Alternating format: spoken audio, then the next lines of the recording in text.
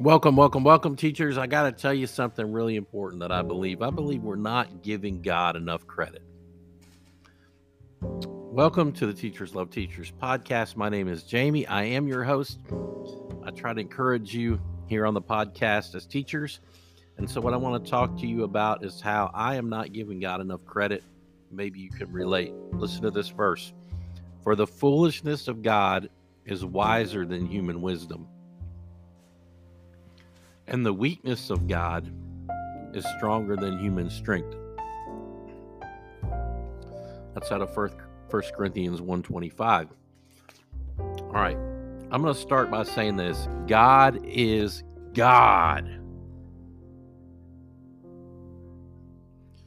God is God. He knows everything.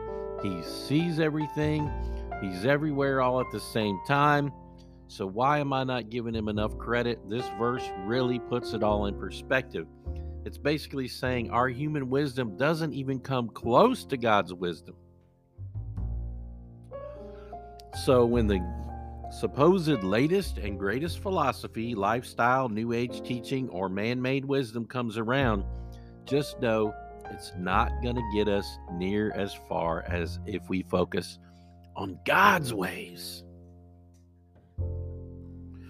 I just pray that I will focus on doing things God's way today.